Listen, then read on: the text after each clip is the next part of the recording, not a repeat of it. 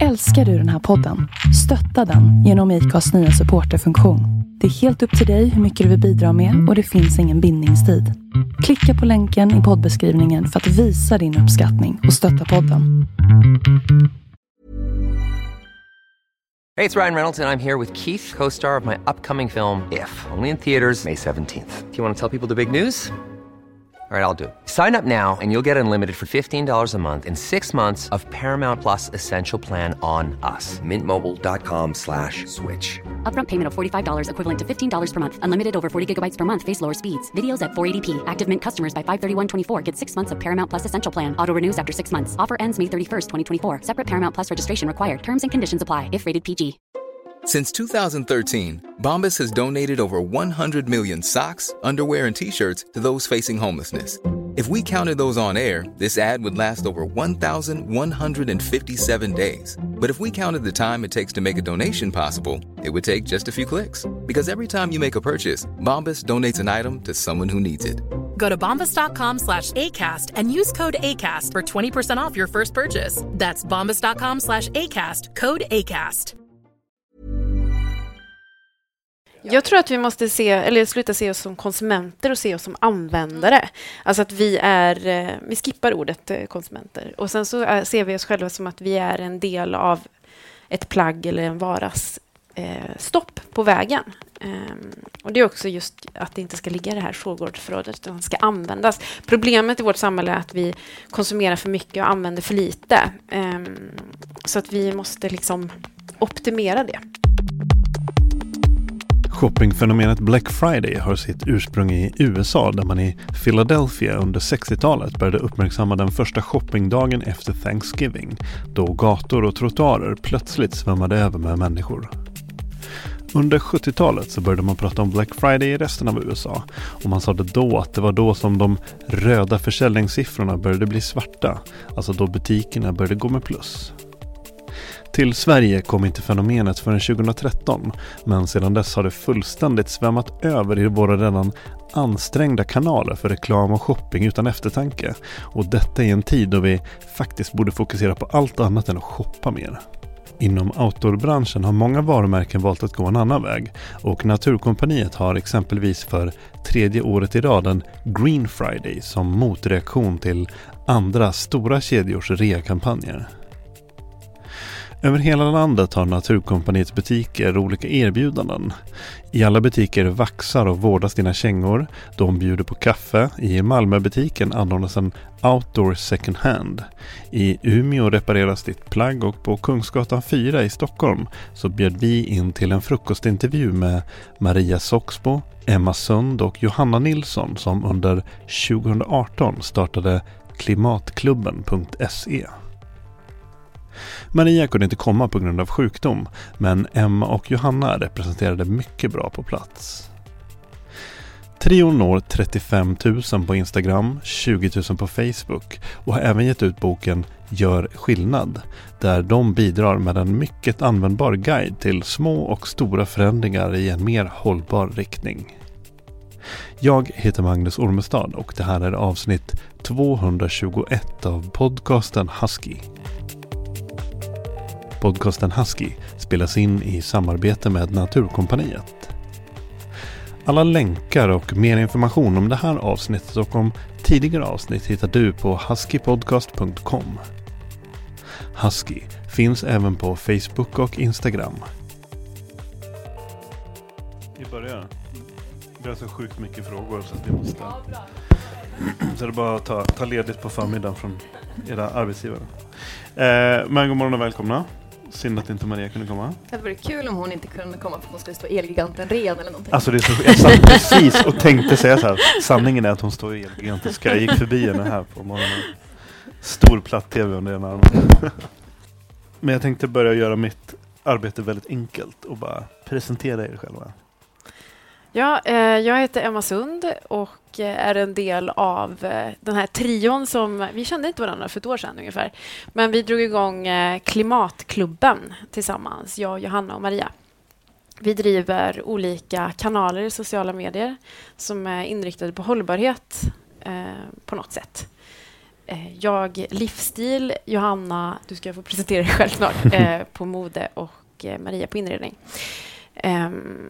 Jag och Maria är journalister, så vi känner varandra sedan magasinsbranschen. Anledningen till att vi drog igång Klimatklubben var att vi märkte av en väldigt massa klimatångest i våra kommentarsfält och flöden. Så vi kände att vi behövde göra någonting. Så vi drog igång Klimatklubben, engagerar idag 35 000 på Instagram och 20 000 på Facebook och har då skrivit också den här boken som kom ut i september. Gud, jag kan prata hur länge som helst. Över till Johanna. Ja, men precis. Min inriktning är egentligen hållbart mode. Så jag jobbar som föreläsare, moderator, gör en del konsultuppdrag så både mot konsument och mot företag kring just att ställa om mot mer hållbart mode. Så det är kul att få vara här och att det inte är Black Friday. Men också, jag tänkte på det här med klimatångest, att för mig var förra hösten väldigt mycket egen klimatoro. Och jag har väl på något sätt, lite som vår undertitel till boken, kanaliserat den här klimatångesten till handlingskraft. Och nu känns det bättre. Men liksom era karriärer började ju långt innan Klimatklubben. Liksom. Jag hade träffat dig 2 gånger tror jag innan vi drog igång Klimatklubben. Och nu hörs vi varje dag tror jag. Det känns, man träffar Johanna mer än sin egen familj. Men väldigt härligt. Nej, men eftersom vi var inriktade på hållbarhet så har vi liksom hört så som världen ser ut idag mycket via sociala medier. Men kände på varsin kant att vi vill göra någonting mer. Vi når flera tusen varje dag. Hur kan vi använda den makten och göra någonting gott av det? Så både jag och Maria och Johanna satt vid varsitt köksbord och med händerna, eller ansiktet i händerna och funderade på vad fasen man ska göra. Och vi insåg ganska snabbt när vi hade startat Klimatklubben, först på Instagram och sen på Facebook, att vi inte var ensamma. Det var väldigt många som hade klimatångest och också ville göra någonting. Och kände sig ensamma. Ja. För det är väldigt lätt att känna sig ensam i det här. Särskilt om man kanske rör sig i ett sammanhang men på jobbet eller i sin familj eller någonting där man är rätt ensam och kanske funderar på de här sakerna. Och då kan det vara ganska viktigt att ha ett sammanhang. Där man... lite terapeutiskt inslag nästan. Ja, och känna att man är... lite den här, mycket av den här oron och ångesten kommer av att man känner sig ensam och man tycker att ingen annan har fattat. Och sen så, liksom, bästa medicinen då är ju att haka på någon av de här enorma klimatstrejkerna eller så. Och bara så här, oj, nej, det händer någonting. Det är inte bara jag. Och sen så kraften i att vara många. Vi har ju insett efter att vi har startat Klimatklubben att vi har blivit inbjudna till riksdagen vid 4 tillfällen, till Stadshuset. Vi får sitta i morgonsoffer i tv och hela tiden aktualisera klimatfrågan. Och det är ju för att vi har många följare, för att vi har fått mandat att snacka om de här grejerna. Och vi jobbar ju inom Klimatklubben att paketera om klimatfrågan så att den ska bli tillgänglig för alla. Väldigt få bilder på konferensrum kan man säga. Utan vi försöker paketera det så att det ska kännas härligt. För omställningen vi måste prata om den härliga omställningen. Att man har någonting att vinna. Inte hela tiden fokusera på att vi ska försaka och det här livet som det här när man inte riktigt vet vad som komma skall. Utan vi måste försöka visa på lösningarna och göra det göttigt helt enkelt.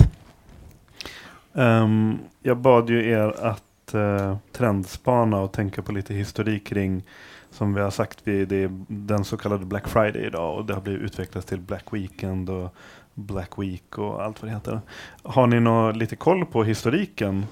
Dels fakta, men även från era egna branscher. Liksom, hur har ni upplevt den här utvecklingen som har kommit väldigt snabbt? Är det ett läxförhör här på Black Fridays? Nu är det ett läxförhör. Ja. Jajamän, jag har faktiskt skrivit facit här. Så att... Får jag gissa? Jag tror att det är dagen efter Thanksgiving och man i USA har haft det som en dagstart. Man ska vända röda siffror till svarta siffror. Exakt, det började på 60-talet i Philadelphia. På 70-talet började det spridas från Philadelphia ut i liksom allmän gods i USA. Då. Sen så 2013 började det bli en grej i Sverige. Så att det är ju väldigt nyss. Och sen så har det liksom tagit det hela med storm. Men hur tänker ni kring trenderna kring Black Friday? Har det en framtid? Nej, säger vi. Nej, men jag tror också så här att jag har jobbat inom modemagasinsbranschen i många år. Man inser, det var slutet 2012.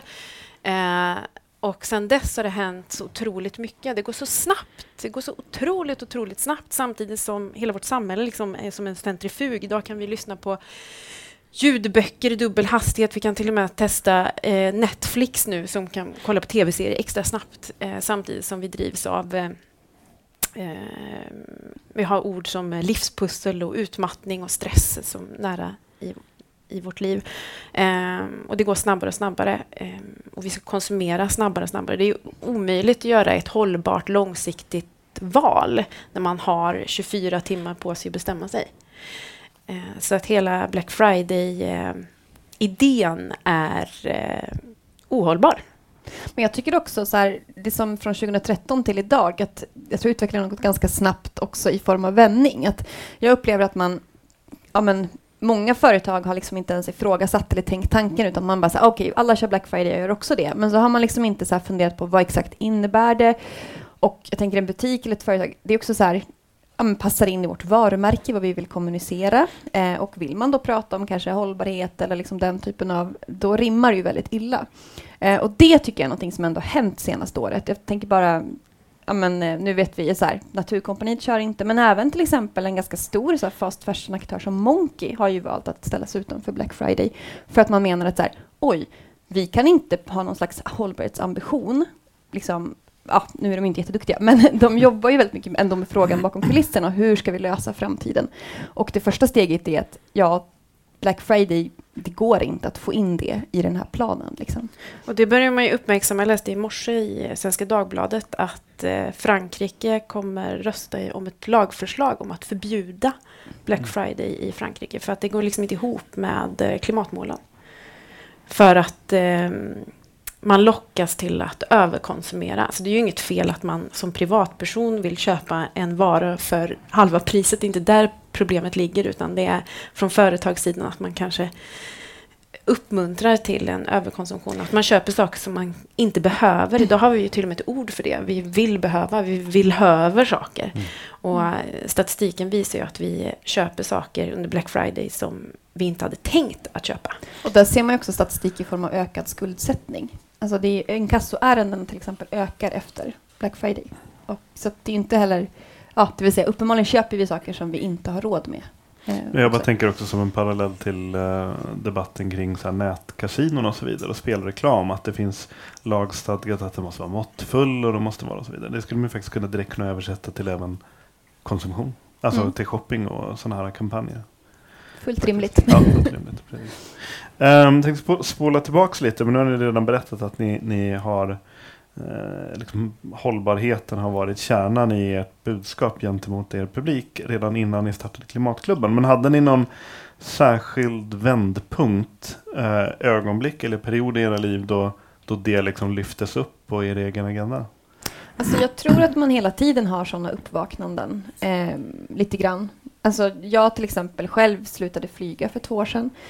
Och det var väldigt, det var verkligen en sån polett som trillade ner.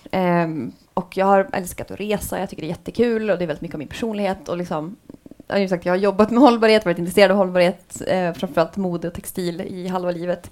Ändå har jag liksom velat förtränga lite det här med klimatpåverkan från flyget. För att allt annat är så härligt. Men det liksom, jag gjorde en sån här test på klimatkontot och så bara, här kan jag liksom inte fundera på att jag handlar med tygkasse och sen så bokar jag en flygbiljett. Då har jag liksom bränt det här. Många tygkassar. Ja, men det är typ 3000 år eller någonting jag får hålla på med det. Det kommer inte gå. Men så, men det var väl också verkligen sådär uppvaknande. Nej, det går inte. Och sen tror jag man har lite sådana hela tiden. Bara senaste året har vi pratat mycket om att man små saker som man liksom i sin egen vardag, eller att man pratar mycket om klimatglasögon i boken. De här. Just det att om man får på sig dem så börjar man se världen på ett nytt sätt. Och det där är ju en ständigt pågående process ändå. Man ställer in skärpan varje dag. Så ser man liksom världen lite klarare genom de där klimatglasögonen. Blev det lättare eller svårare, eftersom ni bägge två, och Maria också då, är liksom, vad kan man säga då, offentliga personer på så vis att ni är transparenta med ert liv och ni har massa följare som inte ni känner, som granskar er och som följer er. Blir det lättare eller svårare för er att göra den här omställningen? Jag tycker att det blir lättare för att man har en viss press på sig. Jag tror att jag ser det Ja, ibland så är det ju såklart lite jobbigt för att man gör någonting och sen så är det fel. Det är inte kul att göra fel offentligt, tror jag inte någon tycker. Men jag har ju folk som pressar på mig i rätt riktning, som håller koll på mig att jag gör rätt. Och det ser jag som en otrolig vinst, att faktiskt bli pushad att göra mer hållbara val. Så att det ser jag ser det nu som en fördel.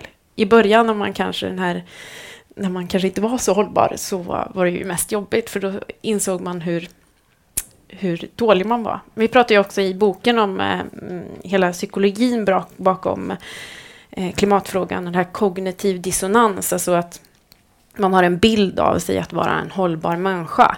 Men sen så gör man val som kanske inte riktigt rimmar med den där hållbara människan. Till exempel att jag har drivit en hållbar blogg i 10 år, säger jag. Men jag har ju varit på Maui, flugit till Maui, så bara, vänta nu här, det här valet rimmar inte riktigt. Och då skapas det ett glapp i hjärnan. Och hjärnan gillar inte glapp eller skav. Vem gillar skav liksom?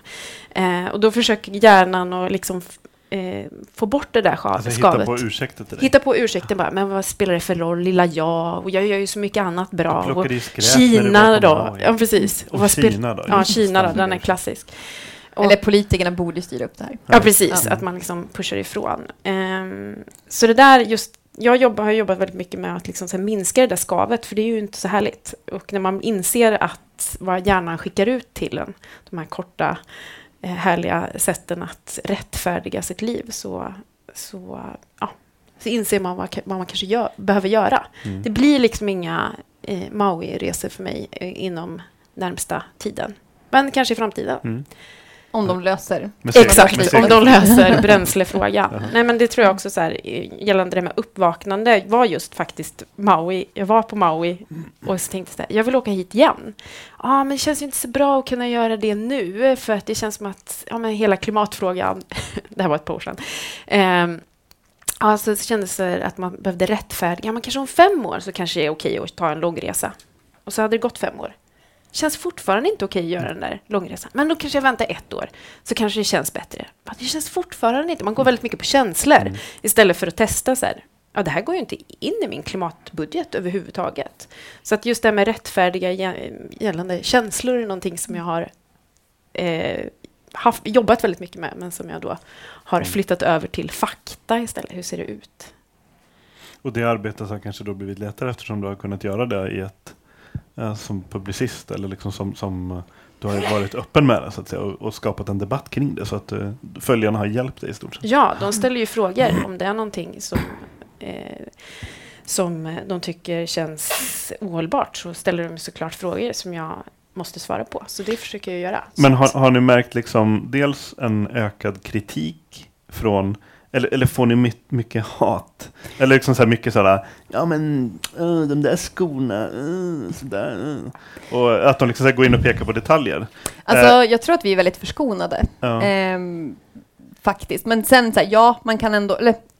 Jag vet inte om det är för att vi inte når tillräckligt brett då kanske. Jag tänker att så här, när man börjar få lite hat, då har man väl i alla fall börjat kommit ut. Så det är väl målet då kanske. Ja, men det är väl det här preaching for the choir. Alltså det känns skönt, men det är inte där de vet redan. Ja, men lite så här, eller så här, så fort man har varit med i någon artikel så delas det på Facebook på så här, Expressen. Då läser man ju inte kommentarsfältet, kan jag ju säga. Man kommer utanför bubblan.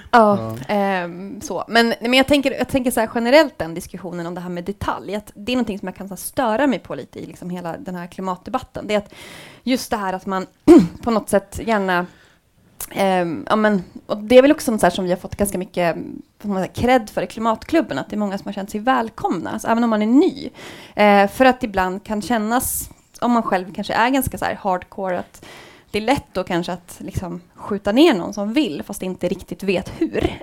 Och det är ju så himla dumt. Utan istället ska man ju vara välkomnande och bara, gud vad kul att du börjar fundera på det här. Att, lite det här att om någon kommer och säger så här, jag funderar på att äta mindre kött för jag har läst det någonstans att det inte var så bra för klimatet. Om man då bemöts av så här, varför är du inte vegan? Är du dum i huvudet? Så här, hur motiverad och pepp är man då? Liksom? Då skiter man ju det där och så fortsätter man som man alltid har gjort.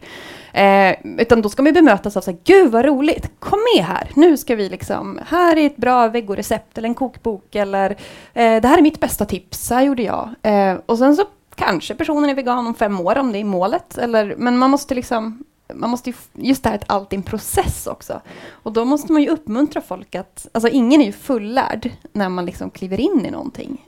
Och det är någonting som jag kan bli väldigt trött på. Att det finns mycket av den diskussionen, särskilt på internet. Att det är så här, men du kan inte prata om eller tänka på det där, för du är inte bra på de här 37 grejerna. Fast det är väl bättre att man börjar någonstans. Så just med influencervärlden kan jag tycka att istället för att gå in och så här peta i detalj på någon som, jag såg att du hade en plastpåse med dig. Mamma, ja okej, så här, det kanske inte där den stora frågan ligger. Istället för då att bara helt vara blind för dem som kanske lever, där liksom hela deras så här, verksamhet bygger på snabb konsumtion eller flygresor över hela världen. För det är också så här, influencerrollen är också ganska intressant i form av att själva begreppet handlar om att inspirera andra. Så att allt det man gör, tänker jag mycket på, det multipliceras ju också på något sätt med förhoppningsvis så är man så bra så att man ändå inspirerar andra, och då måste man ju multiplicera det med sitt antal följare. Och då får man ju fundera väldigt mycket på. Så jag tycker att man har absolut ett ansvar. Och det pratar ju vi väldigt mycket om så här, när vi gör hur vi kommunicerar i våra kanaler. Vad vill vi att andra gör för val? För vi människor är ju flockdjur. Vi gör som alla andra. Det gäller inte bara oss som har stora så här, följarskaror, utan det gäller ju alla. Vad vill man att ens medmänniskor ska inspireras? På vilket sätt? På ett ohållbart sätt eller på ett hållbart sätt? Och det är väl så det är ju en drivkraft. Och där kan man väl också tänka just det här liksom så här influencer-rollen och så här, det är vi alla är ju det på ett sätt. Alltså så här hur man behöver inte använda sociala medier för att inspirera andra människor, utan mer så här, hur liksom lyfter jag fram det här i min omgivning? Man är det på arbetsplatsen också. Så. Ja, men jag tänker man får vara lite så här säljare för liksom hållbarhet och klimat och bara visa på hur gött och härligt och det är på något sätt och viktigt. Ni har ju sagt att ni är föreläsare. Så både när det gäller föreläsningar och era sociala medier och de kanalerna ni använder för att kommunicera ut. Märker ni av att ni tar steg? För jag tänker det är en sak att lyssna på er och bara tummen upp och så känna sig lite varm och känna sig som en god människa. Att man så här följer er och lyssnar på er. Men märker ni av att folk och företag som ni kanske föreläser för även tar steget och gör konkreta förändringar? Att ni inte bara är en snuttefilt, utan även att de faktiskt tar till sig och agerar? Ja, det skulle jag säga. Sen är det ju en process. Alltså jag tänker bara på, jag tror det är viktigt också att komma tillbaka till sin egen process. Att lite det här ja, det finns jättemånga saker man har vetat om i många år, men man har kanske inte agerat just för, som Emma pratar om, kognitiv dissonans. Men till man har hört någonting tillräckligt många gånger, då kommer det ju komma in. Så att jag tror också att man ska inte heller underskatta just, man kanske möter någon eller pratar med någon och så tänker man så här, oj, det här blir ingenting av. Men man vet ju inte vad som försiggår i folks huvuden. Så jag tror att man också ska tänka att man sår lite frön och liksom man lyfter. Och just det här med norm också, flockdjur, att vi är så norm- och beteendestyrda. Liksom, att ju fler personer som börjar prata om grejer. Jag menar, det är ingen slump att jag började fundera på flyget för 2 år sedan. För det var liksom den månaden det faktiskt hände någonting i samhällsdebatten. Det var liksom flera i min omgivning som började lyfta den här frågan och började prata om det. Och jag läste någon artikel i tidningar och så här. Och det satte igång hos mig. Jag hade aldrig tänkt innan. Det var för att ingen någonsin typ hade pratat om det. Så att, ja, det spelar ju roll. Jag tänkte vi ska komma in lite på den här boken också som ni har gjort. För att förändra sig, det är ju liksom att ta ett extremt stort och väldigt komplicerat pussel och bryta ner det till lite mindre lätthanterliga bitar, så att man liksom kan isolera den här förändringen kan leda till ge de här resultaten. Och ser man bara på mitt liv i stort så känns det bara hopplöst. Och liksom så här, vad kan jag göra som faktiskt bidrar till en konkret förändring för mig och för andra och för planeten. Liksom. Det är så här stora och små åtgärder och kortsiktigt och långsiktigt och så vidare. Och där tycker jag att ni har gjort det väldigt bra i boken. Ni har liksom så här, det är en bra verktygslåda. Hur tänkte ni liksom kring själva upplägget av själva verktygslådan som ni ville skicka ut? Tack förstås. Vi har ju delat upp boken i olika kapitel. Det är transporterna, det är maten, det är kanske så här otippade också pengar, hur man kan påverka med pensionspengar och vilken bank man väljer. Vi har också ett kapitel om beteende som är mitt favoritkapitel, som handlar om hur vi det här kognitiv dissonans, hur funkar vi, och vi drivs av kortsiktiga belöningar och sådär. Sen så har vi ett kapitel om barn och engagemang, för vi tror ju också på att börja med sig själv men också ta det utanför, eftersom vi just är flockdjur, och också engagera sig, sätta press på politiker och företag att do better. Ja, men jag tror också det här liksom, att i hela det här, både för sin, eller framförallt för sin egen skull kanske, och jag tänker på mycket det hela tiden, så här, hur man också kan så här, optimera sitt engagemang, eller vad man ska säga, i frågan. Att faktiskt så här, fundera på vart gör jag störst skillnad. Och där är ju till exempel just det här att göra liksom en inventering på klimatkontot.se eller någonting. Att kolla, vad är det liksom, är det tygkassen som är den stora pucken i mitt liv? Antagligen inte. Det kanske är köttet eller konsumtionen eller transporterna. Det brukar vara de tre. Och då ska man ju såklart börja där man har liksom snabbast effekt. Och då släppa också lite de här, för det är också en sån här viktig grej att ta med sig, att det är så lätt också när man börjar bli liksom, får de här glasögonen på sig, att man börjar liksom se allting och så får man panik för att man man köper mat och så allt kommer i plast och så man bara, gud, vad är det här, hur ska jag göra? Men nästa också funderar då på så här, men vissa strider ska man inte ta, utan det är någon annan som ska lösa det. Alltså veta lite, lite det så här, att det är inte hela världen om jag måste köpa en plastpåse någon gång ibland för att jag glömde. Jag behöver inte ha dåligt samvete för det. Det är bättre att lägga den energin på att vara med i en organisation eller förening, eller gå på en klimatstrejk, eller mejla företag, eller uppvakta politiker. Det är bättre att ta de 10 minuterna på att skicka ett mejl typ. Så att liksom välja sina, lite så här, det låter ju jättehemskt så här, men optimera i form av vad kan jag få mest output på med minst input. För att jag menar, vi kommer inte förändra samhället, för det är liksom det vi ändå måste. Vi jobbar mycket med här. Det vi håller på med nu är ju en kritisk massa, alla de här liksom demonstrationerna och så. Det är inte så att 100% kommer att vara med på en omställning, men det har det aldrig varit. Alltså så allmän rösträtt, det var en jävligt liten procentandel som var pepp på det liksom. Men man drev igenom det, och det är liksom, det är där vi är, och då måste vi ut. Och vi måste liksom vara högljudda på den här kritiska massan. Sen om alla de här människorna istället bara står hemma och liksom källsorterar, alltså det ska vi också göra, men vi ska inte göra det för svårt för oss, utan lägga energin på rätt ställe. Hur tänker jag? Vi pratar inom Klimatklubben om, förutom kognitiv dissonans, också om kognitiv gretonans. Att vi är väldigt duktiga på att hylla Greta Thunberg. Hur många följare har hon nu? 9 miljoner? 8 miljoner? Någonting sånt. Svensk befolkning. Typ. Ja. Men vi behöver liksom inte... Det är jättebra att vi hyllar henne, men vi måste också lyssna på vad hon gör. Förlåt. Vi måste lyssna på vad hon säger och göra som hon säger att vi ska göra. För att vi kan liksom inte... Och där har vi då den här kognitiv dissonansen, att vi måste minska glappet. Men sen så, det var en del, men sen tänker jag också om man ska utgå ifrån sig själv, att också sätta upp klimatmål. Det finns klimatmål för samhället. Företag har förhoppningsvis klimatmål, och det är ju kanske på sin plats att vi individer också har det. Så länge det inte finns lagstiftning kring det. There's never been a faster or easier way to start your weight loss journey than with PlushCare. PlushCare accepts most insurance plans and gives you online access to board-certified physicians who can prescribe FDA-approved weight loss medications like Wegovy and Zepbound for those who qualify. Take charge of your health and speak with a board-certified physician about a weight loss plan that's right for you. Get started today at plushcare.com/weightloss. That's plushcare.com/weightloss. plushcare.com/weightloss. Ever catch yourself eating the same flavorless dinner 3 days in a row? Dreaming of something better? Well, HelloFresh is your guilt-free dream come true, baby. It's me, Keke Palmer. Let's wake up those taste buds with hot, juicy pecan-crusted chicken or garlic butter shrimp scampi. Hello Fresh. Stop dreaming of all the delicious possibilities and dig in at HelloFresh.com. Let's get this dinner party started.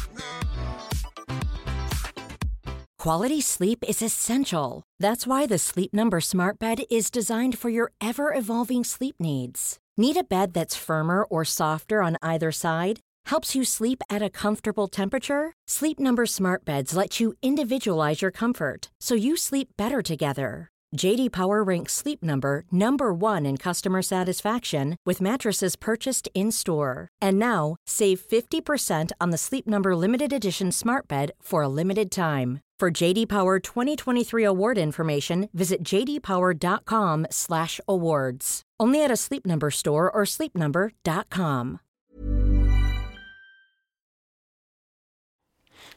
Jag gillar de här att ni även har väldigt konkreta tips i boken, som till exempel som jag föll för var så här, att ha en sån här resthylla i kylskåpet till exempel. Det är bara så här, det är superenkelt. Och jag vet, för mig, det har varit i många år, frysen för mig, det är bara en förlängning av soppåsen. En kall del av min soppåse hamnar i frysen. Risken är sannolikt väldigt hög att det kommer hamna i soppåsen. Jag skulle vilja ha en transparent, jag skulle vilja ha en glasdörr till frysen. Så att man bara vet vad som finns där. Det måste vi, och det tänker jag också, jag älskar frysen. Jag har lärt mig att göra de senaste åren. Men jag tänker att vi drivs av så mycket ohållbara normer i vårt samhälle. Till exempel att man inte ska ha samma kläder på fester. Och att man ska bjuda hem gäster nu när det är fredag på en pangmiddag som är inte rester. Istället för att kalla det, vi bjuder hem på restfest, som vi vill förespråka. Faktiskt rädda mat borde vara liksom det finaste man kan ge sina vänner. Att bära samma plagg på en fest borde vara liksom det mest hållbara. Så att vi drivs av massa ohållbara normer. Till exempel, som vi har med massa statistik i boken, att vi slänger 1/3 av all mat som produceras. Och mycket på grund av att den är ful. Inte för att den är giftig eller oätlig eller på något sätt dålig, utan för att den är ful. Och det är ju våra normer. Man kan inte äta en krokig morot. Nej, gud, det går ju inte. Vi har en borrmaskin används i snitt 18 minuter under sin livstid. 18 minuter. Det är kanske inte rimligt att alla äger en borrmaskin. En bil står parkerad 96% är det, va? Av sin livstid. Kanske inte så att alla ska ha en egen bil. Man kanske kan dela och låna lite. Så att just att testa sina klimatavtryck, göra klimatlöften eller klimatmål, men också ifrågasätta alla de här konstiga normerna som vi drivs av. Till exempel shoppa på Black Friday, som också är en typ av norm. Eller ha ett Black Friday-erbjudande. Ja, precis, just det. Många företag som inte ens har reflekterat, utan man gör det bara. Exakt. Det var bra att ifrågasätta. Och en annan bra grej som ni tar upp i boken är just den här som ni redan har varit inne på där. Istället för att hata på någon som funderar på att bli vegetarian och bara, men varför blir du inte vegan, för du är dum i huvudet? Så att liksom den här approachen man kan ha till människor i sin omgivning, så hade ni så här bra exempel att man så här kan, exempelvis arbetsplatsen kanske, att så här, ja men har du något bra vegan eller vegetariskt recept typ? Och bara ställa det till någon som man kanske vet inte är den största vegetarianen. Och för det blir ett väldigt fint sätt att på något sätt inte anklaga, utan bara liksom man tar det så mycket för givet. Jag tycker att den är skön. Särskilt när man inte kanske då orkar ta strid, eller man tycker att det är obekvämt att bara... Mitt liv blir mycket lättare när jag bara förutsätter att alla tänker som mig. Att normen är klimatnormen. Och sen så... För då liksom lägger jag också över bollen på någon annan, att det blir liksom lite pinsamt. Det är de som sticker ut. Ja, men lite den, att det är så här, du har varit du har varit i Italien, gud vad härligt. Alltså jag har verkligen varit så himla sugen på att åka dit. Var det svårt att boka tåg? Så här, det får stå för den personen hur den då ska ta sig ur det. Stannade ni där och eller liksom bara, gud, berätta! Men det är ju ett sätt att förstärka liksom de hållbara normerna och så eller visa på, precis, bara, att trycka ni tog flyg. Gör man det 2019? Lame. men det är ju kanske skulle det kunna vara kärnan i ert budskap, att agera som om det hållbara är normen. Det har jag inte tänkt på, men ja hemskt tack, gärna. Vi snor den. Jag skickar fakturan. Ja. Men att det blir nästan som man börjar med det lite som ett rollspel. Och sen så kommer man kanske bara falla in i rollen. Ja, men lite och så här förvänta sig det av politiker eller liksom företag eller vad som helst, som du säger, eller sin omgivning, att bara så här, va? Hur kan ni inte göra så här? Liksom. Och det är ju så vi jobbar med våra sociala kanaler. Att vi visar ju på liksom att vi alla, det är ju ingen av oss som flyger, varken Maria, jag eller Johanna, men visar att livet är rätt göttigt ändå. Att som Johanna säger, att det handlar inte om att sluta resa, det handlar om att resa på ett annat sätt. Och just jag äter ju till exempel bara säsongsmat. Inga importerade frukt och grönt. Jag är så tävlingsmänniska. Jag kan tänka så här, men okej, höstens mission blir att bara äta säsongsmat. Går det? Liksom? Går alldeles utmärkt att äta svenska äpplen och rotfrukter och sen så visa också på recept i våra kanaler så här göttigt kan livet bli, och ganska hållbart också. Men just att vässa fram tävlingsmänniskan. Ja, och så tänker jag också med så mycket så här förändringar i ens beteende, så det kanske är lite jobbigt första dagen, första veckan, men sen så har man gjort det några dagar, sen är det bara... Ja, och jag tror också så här, nyckeln tror jag handlar väldigt mycket om just det här, men som du sa, det här med att det handlar inte om att sluta liksom, resa om man slutar flyga, utan att här, upptäcka någonting annat. Att ha med det i allting, att säga, men om vi ska sluta... eller så här, bara begreppet sluta, eller liksom uppoffring eller förbud, eller vi har flygskam, klimatskam, alla den konsumtionsskam börjar komma liksom. Det är liksom inte så himla härligt, och jag tror att det är där vi många fastnar också, att vi tänker så här, jaha, aldrig mer, eller vad trist det blev, och så missar vi liksom det vi får. Så vi måste ju prata om, alltså jag menar, till exempel, jag köper ju väldigt sällan nya grejer. Alltså när det gäller kläder och sånt. Och jag har ju ett jättestort modeintresse. Jag älskar verkligen kläder. Jag konsumerar väldigt mycket egentligen. För att jag vill ha grejer i ganska kort stund. Och det gör att jag då inte köper nytt. Om det inte är någonting jag vet att jag vill ha länge. Men så här, och det kan ju låta så här, oj vad konstigt. För att man har liksom normen kring att man går in på gallerior eller scrollar på internet. Men det som liksom händer när man stänger en liten dörr, är att man öppnar upp en hel värld. Och i mitt fall så, så här, second hand, klädbyten, hyrgarderober, alltså just om man ska ha någonting för en gång. Jag menar, hela min outfit är gratis för att den kommer från ett klädbyte. Och det är så här, det är ganska härligt liksom. Och jag tror att vi måste liksom se just det. Och där kan ju företag och samhälle vara delaktig i att det måste bli enklare att göra rätt och svårare att göra fel. Till exempel så finns det ju en återbruksgalleria i Eskilstuna som kommunen har varit med och haft ett finger med i spelet. Där tror jag att man kan jobba just för att pressa sin kommun kanske. Att vi vill också ha en återbruksgalleria. Ja, och man kan ju till och med sälja in det, för jag menar, hur ofta skulle vi annars ha suttit och pratat om Eskilstuna här? Ingen ont om Eskilstuna. Men man kan ju vända det till att det här är sjukt bra PR för kommunen. Ja. Det är inte som att de bara, vi har Coop och H&M här borta. Nej, så här, precis. Jag åker dit, vilken destination. Jag hade Kent. Nej, men det finns mycket företag att vinna också. Nu ser man ju, det händer ju, bubblar så otroligt mycket med hyrservice och reparationsservice. Här är mina kravatskor som åkte in på reparation, och då fick man så här en sula som var kavat.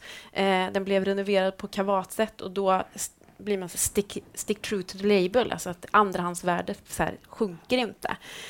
Så sånt ser man ju, och man kan hyra tält här på Naturkompaniet. Man kan hyra tält här, superbra grej, men också att företag som skapar sin egen second hand-del, alltså att man säljer, som du brukar säga, istället för att sälja 7 grejer så säljer man en grej 7 gånger istället. Och det tror jag att vi kommer se väldigt mycket av. Och då finns det ju ett annat sätt att se sin affärsmodell istället för att liksom proppa in nya produkter. Och det tror jag, och just som individ också så här, som att där måste ju företagen också sälja in det. Alltså till exempel att hyra tält, då kan det vara så här, oj, det kändes ju dyrt jämfört med att köpa ett liksom billigt, eller vad man ska säga. Men då är det bara, ja, men tänk vad skönt att du slipper förvara tältet.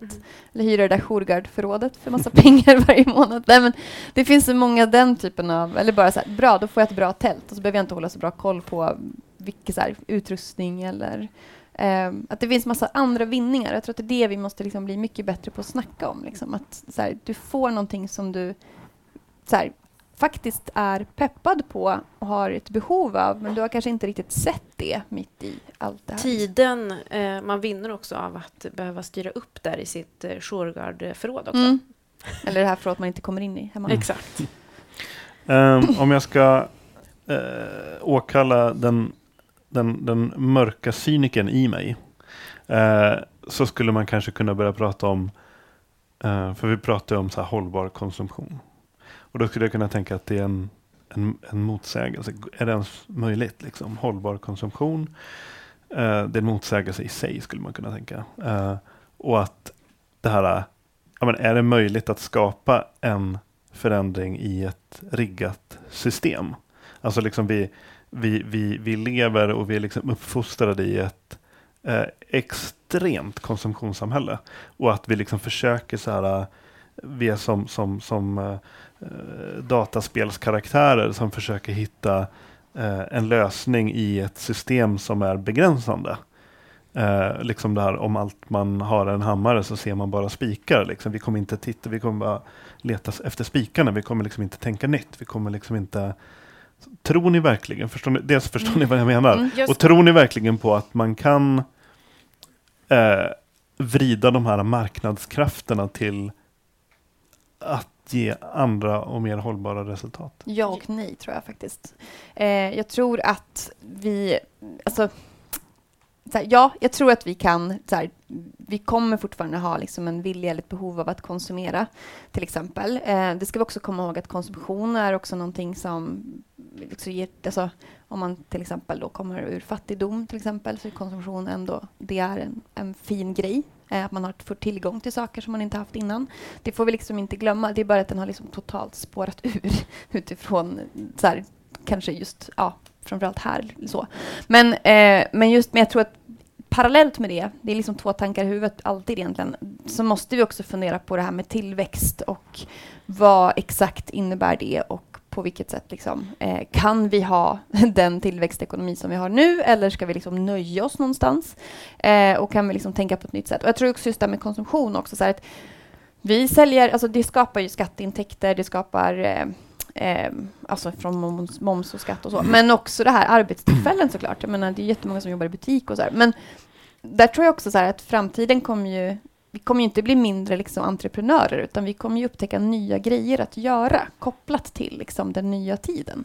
Alltså i form av tjänstesektor eller upplevelser eller så. Och det kommer ju skapa just arbete och en form av tillväxt också, som rimmar mer med det vi vill ha. Liksom. Och sen så bara jättekort instick också, att sen beror det på hur man definierar konsumtion. Liksom. Ja. Är det köpa en ny jacka eller köpa en begagnad jacka? Ja. Jag tror att vi måste sluta se oss som konsumenter och se oss som användare.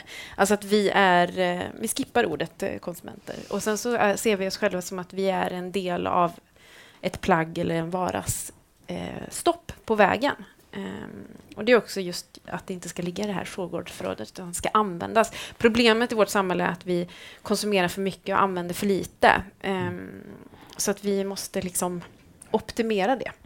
Där hörde jag en sån sjukt intressant och för mig ögonöppnare på något vis. Jag hade aldrig riktigt hört det på det sättet, formulerat på det sättet och tänkt på det på det sättet. Och jag tycker att det är ett väldigt, väldigt bra verktyg om just kapitalism då, och konsumtionssamhälle.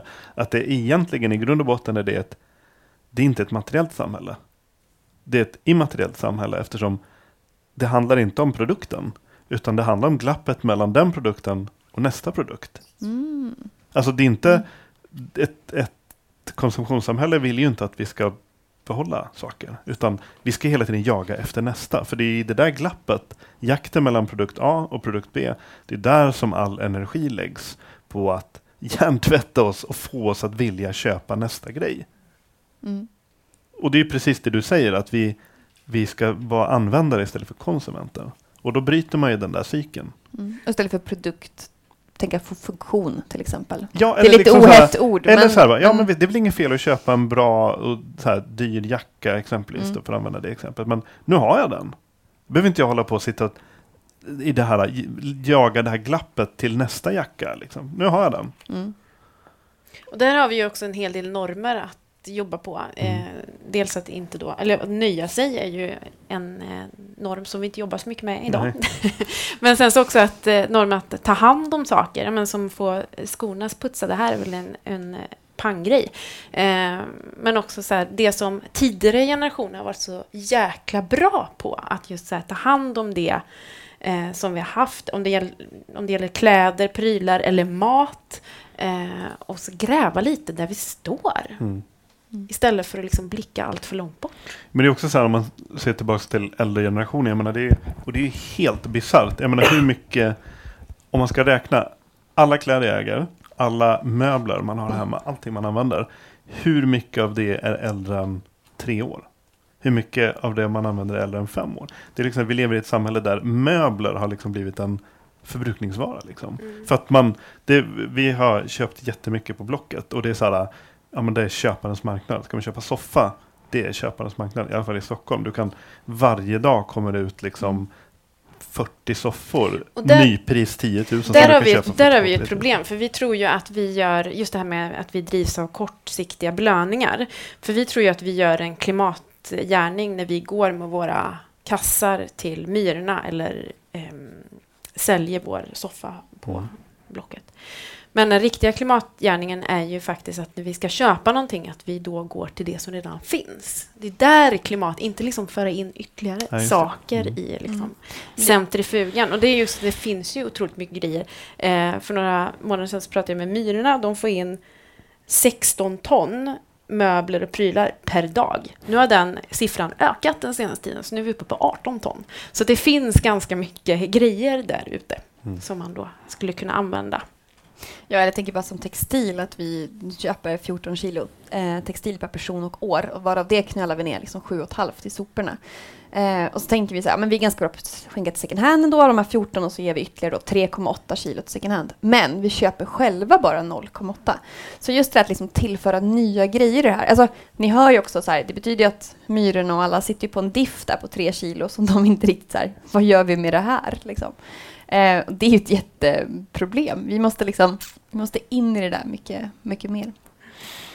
En annan grej som jag vet inte riktigt om ni kan bolla vidare på eller inte, men som jag känner att jag vill ta upp som ett tips till alla som lyssnar är, för du nämnde det här med skam, man pratar om flygskam och att det finns då kritik mot det, att det kanske, ja, men det är inte rätt väg att gå så att säga. Men så läste jag en otroligt bra artikel i ETC, där det var en skribenten skrev just att, ja, men, och riktade sig just mot som Petter Stordalen och H.M. Persson eller vad han heter, som de hade då på kort tid uttalat sig kritiskt mot det här med skambeteendet. Men de var, men det är det som driver precis 100% av er reklam. Det är hjärtat i er kommers liksom, att en slags här, den här ouppnåeliga drömmen och den här skammen att man inte har det här perfekta livet. Det är det som driver 99% av reklamen. All konsumtion baseras ju på typ osäkerhet. Ja, exakt, drömmen om typ det bättre liksom livet. Och det tycker jag också är ett bra mindset att ta med sig så att säga. Att sen så behöver man liksom kanske inte göra en 100% förändring, men ändå jag tycker att det kan vara ett bra sätt att stanna upp och titta på saker i ett annat perspektiv liksom. Eller så här, debatten och om klimatförändringar och hållbar konsumtion och så vidare, åtgärder. Hur tycker ni att den är och hur har den förändrats liksom? Det har hänt jättemycket senaste året, tycker jag. Ja. Sen går det ju lite för långsamt, men jag tycker ändå att det är hoppfullt att för 1 år sedan så media var jättedåliga på den här frågan. Nu är det betydligt bättre.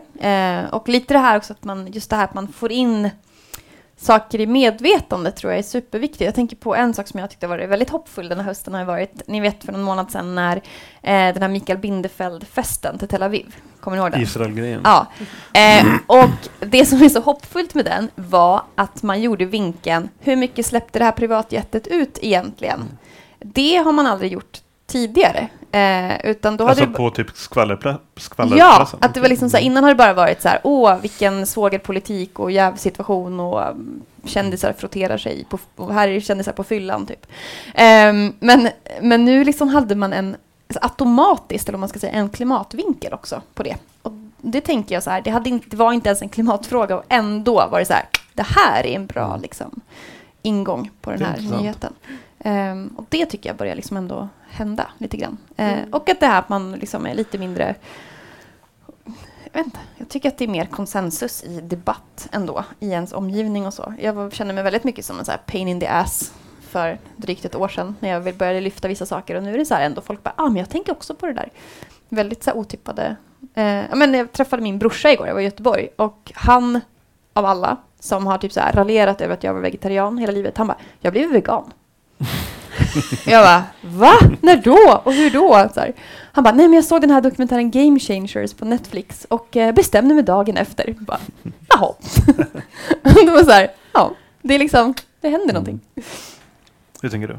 Ja, nej men det har hänt väldigt mycket. Just att vara den här obekväma i sociala sammanhang. Inte så mycket längre faktiskt. Utan kanske man märker att man är en egen liten grupp nu. Och den gruppen börjar bli större och större. Och att det börjar bli normen. Det känns skönt. Det är väl precis som du säger också, just att det är en egen grupp. För det samtidigt är det så extremt polariserat allting. Och det känns som murarna mellan de här två grupperna växer på högre och högre. Och sen så kanske den ena gruppen växer sig större, men det är fortfarande hur mycket utbyte sker det däremellan, och det kan väl vara någonting man kan oroa sig över. Jag är ju väldigt nöjd, för jag är ju en sån här människa som vill att alla ska älska mig. Och då är klimatfrågan har inte varit bästa vägen in, om man säger så, till den drömmen. Men nu börjar det ordna upp sig på den fronten. Mm. Jag ska inte säga att alla älskar mig, men känslan är bättre. Men det är absolut den är väldigt relevant, just den frågan. Och det är väl också en sån här, jag menar, vi pratar jättemycket om det här, att det framförallt är många kvinnor som är liksom engagerade i den här frågan och funderar mycket på det. Till exempel att, och liksom överhuvudtaget hela vårt samhälle, alltså det är en större fråga än bara klimatfrågan. Vi pratar också om, liksom, men det finns en polarisering, stad, land, mellan olika individer liksom, och så här. Så att, det är ett större, det hänger ihop med många andra saker, skulle jag säga. Om man ska tänka någon slags här triangel mellan konsument eller brukare och företag, näringsliv och politiker. Var sker de snabbaste förändringarna och vilka liksom drar benen efter sig? Alltså allt hänger ihop, skulle jag säga. Ja, det gör det ju, absolut. Ja. Men liksom jag bara ser det som någon slags djur med 3 ben som liksom så här drar fram en oformlig kropp i ojämnt tempo. Vilket ben krafsar mest och vilket ben? Individen skulle jag säga krafsar mest, påverkar företag och den som släpper efter är väl på politiken. Och där är det ju väldigt olika från land till land, skulle jag kanske säga. Men till exempel i Frankrike då, som är ett väldigt spännande exempel, som har lagstiftat kring till exempel matsvinn och nu även eventuellt Black Friday, men också så planerat, vad heter det? Planerat åldrande. Att de ligger i framkant, och där ligger ju Sverige ganska långt Planerat åldrande, att produkter skapas för att... Inte för människor. Nej, precis. Nej, det får vi hoppas. Vi pratar om konsumtion här. I'm sorry, you will only be 83. Planerat åldrande gällande produkter då. För det finns ju ett stort problem att det finns... Man bygger in det i till exempel mobiltelefoner, att de ska bli slöa och att man ska känna ett behov då att man behöver... köpa en ny för att ens mobiltelefon är så slö och dålig. Och det där finns ju massa, framförallt tekniska manicker. Det är förbjudet i Frankrike. Men jag tror också, jag tror verkligen att de här hänger ihop. Och jag sätter ändå väldigt stor... jag pendlar lite så här, men jag tror mycket på företagen ändå. Och då är jag inte en speciellt så här marknadskraftsperson så, men just för att opinionen, jag tror företagen är mer snabbfotade än politiken. Man är ganska så här rädd för opinionssiffror och liksom så här. Men det är klart, som individ i grupp, då skapar man ju opinion. Det är det som håller på att hända nu. Just den här liksom, och det pushar ju allting. Men politiken är ganska rädd, upplever jag. Så här, man vill inte liksom lagstifta kanske mot företag och så. Medan jag har ändå så upplever att många företag kanske snarare då tänker att men vi vill gärna ha lite striktare lagstiftning så att vi får samma spelregler allihopa. Att det blir en rättvis konkurrens emellan. Till exempel. Och sen så är det ju många företag som inser att om inte de börjar ställa om nu, så kommer inte de ha en framtid. de förstår att de inte kommer att vara kvar på marknaden. Exakt, så där händer det. Men sen är det ju så här, fan det är också mycket, det är stora atlantångare som ska liksom vändas om. Så det tar ju tid, men jag tycker att det puttrar ändå. Det kan jag som gammal statsvetare kan jag kanske tänka ibland just i de här såna här under de här omständigheterna att det finns, man kanske inte heller ska glömma bort att jag tror att det finns en tanke med att politiken ska vara långsam, och det har människor i det här samhället väldigt svårt att förstå. För Nordkorea, det är sjukt snabb politik där. Demokrati är långsamt. Ja, demokrati är långsamt, och det är det av en anledning. Det är därför det ska gå så här men det måste vara ett val mellan 2 folkomröstningar för att det ska kunna ändra grundlagen och så vidare, eller hur det är. Och det är liksom så här, och det är svårt att förena med den här Twitter-politiken där man bara ska så här, politiker ska jaga likes på snabba poänger, och det är en marknadsundersökning varje dag som det är inte hållbart liksom. Där måste man på något sätt. Men däremot så tänker jag att det finns, alltså att klimatfrågan har blivit politik är ju, man har önskat att det inte var så mycket politik. Idag så finns det partier som vill ha skatt på flygbränslet eller skatt på flyget. Och då bara, ni kanske ska prata ihop er. För ni vill ju uppenbarligen ha skatt på flyget. Men att jag hade hoppats på mer samarbete över partigränserna istället för att man ska liksom hugga sin fråga. Så det är förhoppningen. Mindre käbbel. Mindre käbbel, precis. Men jag tror också, jag tänker just med långsiktighet också. Jag tycker nog snarare att politiken borde vara ännu mer långsiktig. Jag upplever att man är lite väl där, kanske rädd för nästa val och opinionsundersökningar och så. För det vi egentligen, alltså hela klimat- och hållbarhetsfrågan handlar om ett väldigt långsiktigt tänk. Och det kanske du inte jagar liksom, du kanske inte får siffrorna idag för att det kommer också vara lite obekväma beslut kopplat till det här. Och där skulle jag vilja att man var lite modigare och liksom målade upp en vision om vad vi vill ha för samhälle, och också liksom men det är dit vi ska. Du får säga det till en stressad pressekreterare som har senaste marknadsundersökningen. Ja, men det är så här, vi pratar ju ofta det bromsar ju sjukt mycket. Om så målstyrt samhälle eller prognosstyrt samhälle, att istället för att se på prognos, det är många som förmodligen kommer åka bil i Stockholm, så vi behöver ju förbifart Stockholm, istället för att tänka så här, vad vill vi ha för samhälle i framtiden? Vill vi att det ska vara många som åker bil, eller vill vi att många ska åka kollektivt? Att vi måste på något sätt fundera på vilket samhälle vi vill ha, och kanske inte kolla så mycket på prognoser. Det tänker jag att det kan man göra även som företag. Vilket företag vill man vara idag eller i framtiden? Istället för att undra så här, vad vill kunderna ha? Där tror jag att man kan som företag vara lite bidra med medvetenhet till sina kunder.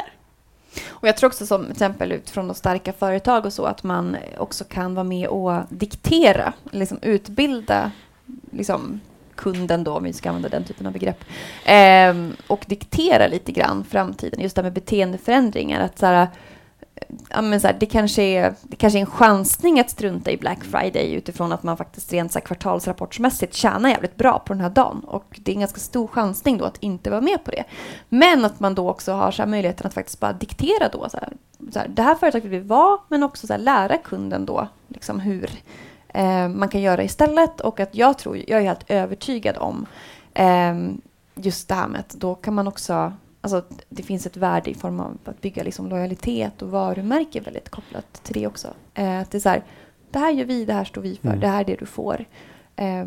Och ja, det blir lite så här självförtroende för företaget också, att våga agera lite så här, men det här är vår vision.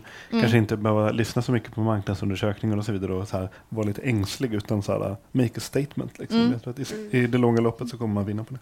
Ja, och jag tänker också som individ, det här med beteende och så, att det kanske inte är så att folk idag är jättebekväma med att hyra tält exempelvis, men vi måste ju också exponeras för det liksom, som delningsekonomi så x antal gånger när vi börjar tänka så här, oj, det är också en möjlighet. Just för att vi är så inkörda på att köpa nytt till exempel när vi behöver någonting eller vill över. Men att ju fler gånger vi exponeras för begagnat eller uthyrning eller vad det nu, eller vård eller lagning och reparation, så desto närmare kommer det komma till vårt beteende. Och jag tror det är där företagen måste vara modiga. Liksom, att det är så här, okej, vi har inte, folk fattar inte det här riktigt än. Men ju mer vi snackar om det, desto mer kommer vi få med oss. Hörrni, nu har klockan blivit 9. Och våra gäster har företag och arbetsplatser att gå till där de ska fråga sina köttätande kollegor om bra vegetariska recept eller hur man tar tåget till Italien kanske. Men passa på och prata med Emma och Johanna efter det här innan ni går till jobbet. Men tack så jättemycket för att ni kom och lyssnade och tack för att ni kom och pratade. Tack.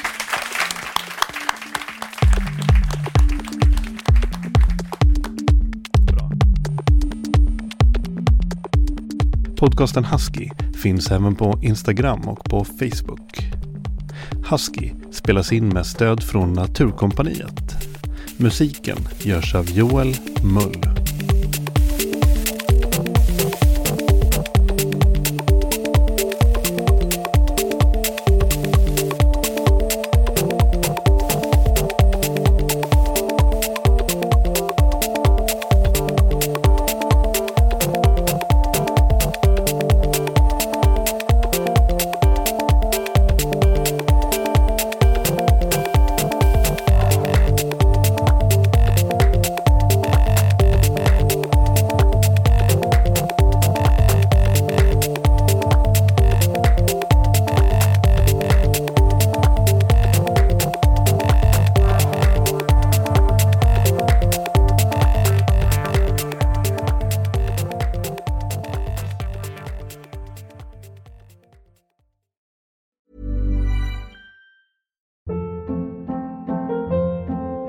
Hold up. What was that? Boring. No flavor. That was as bad as those leftovers you ate all week. Keke Palmer here, and it's time to say hello to something fresh and guilt-free. Hello Fresh. Jazz up dinner with pecan-crusted chicken or garlic butter shrimp scampi. Now that's music to my mouth. Hello Fresh. Let's get this dinner party started. Discover all the delicious possibilities at hellofresh.com. Even when we're on a budget, we still deserve nice things.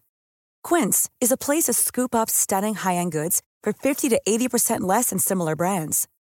They have buttery soft cashmere sweaters starting at $50, luxurious Italian leather bags, and so much more. Plus, Quince only works with factories that use safe, ethical, and responsible manufacturing. Get the high-end goods you'll love without the high price tag with Quince. Go to quince.com/style for free shipping and 365-day returns.